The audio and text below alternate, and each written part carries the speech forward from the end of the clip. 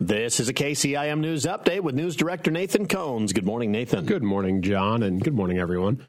Kemper Catholic Schools is hosting a town hall meeting at the high school tonight to provide updates to community members and stakeholders. According to Marketing and Enrollment Director Aaron Sondrup, the event will be held tonight starting at 6 o'clock in the high school gym. Sondrup says there will be 5 areas from the strategic plan that school officials will be highlighting. Marketing enrollment is our 3-year-old preschool program. Academic excellence will be our STEM programming. Catholic identity will be the addition of our campus minister. Finance, we'll talk a little bit about our Faith Forward campaign. And then we'll talk a little bit about buildings and grounds and the 5-year anniversary of the Kemper Fieldhouse. Sondrup adds the program should last about an hour.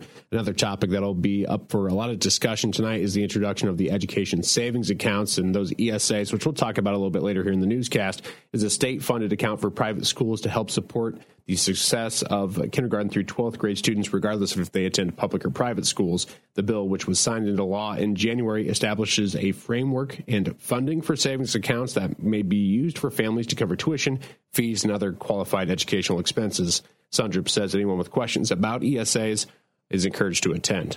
We'll talk a little bit about the ABCs of what ESAs mean for families and incoming students, and then we'll talk a little bit about what that means for Kemper's future. Sondrup adds that the town hall is open to anybody wanting to see what Kemper Catholic Schools can offer new or current students. After the event, individuals in attendance are encouraged to head over to the cafeteria to have their individual questions answered. Again, that Kemper Town Hall is tonight starting at 6 o'clock at Kemper High.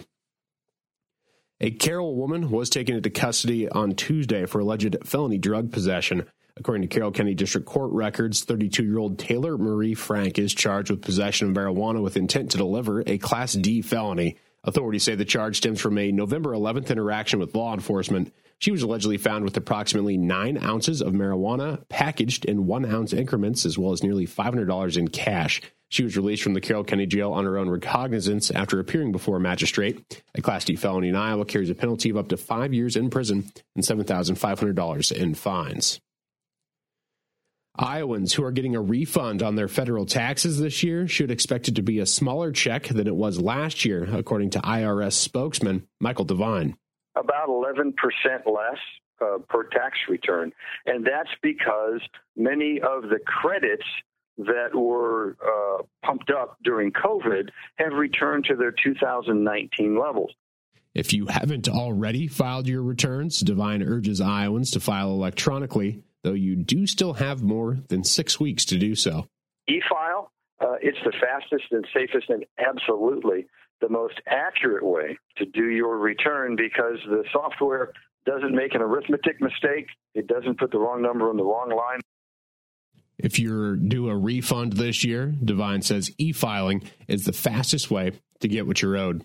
When you e-file your return and use direct deposit, so the money goes right into your bank account, you get your tax return processed faster. In most cases, Devine says you can expect a refund within 21 days and often even faster than that. The deadline to file your 2022 federal return is April 18th, while the state returns are due on May 1st. And Governor Kim Reynolds has selected a New York company to administer the new state-funded education savings accounts created by a law she signed in January. We're rolling it out. We've identified the platform. We're not standing still. We are going to be ready to go for this next school year. Odyssey was one of 4 companies that applied for the Iowa contract. The governor's office announced state officials will now start negotiating contract details with the company. Reynolds spoke earlier Wednesday at the Iowa Alliance for Choice in Education rally at the State House. The governor told the crowd Iowa's new law is spawning a revolution around the country.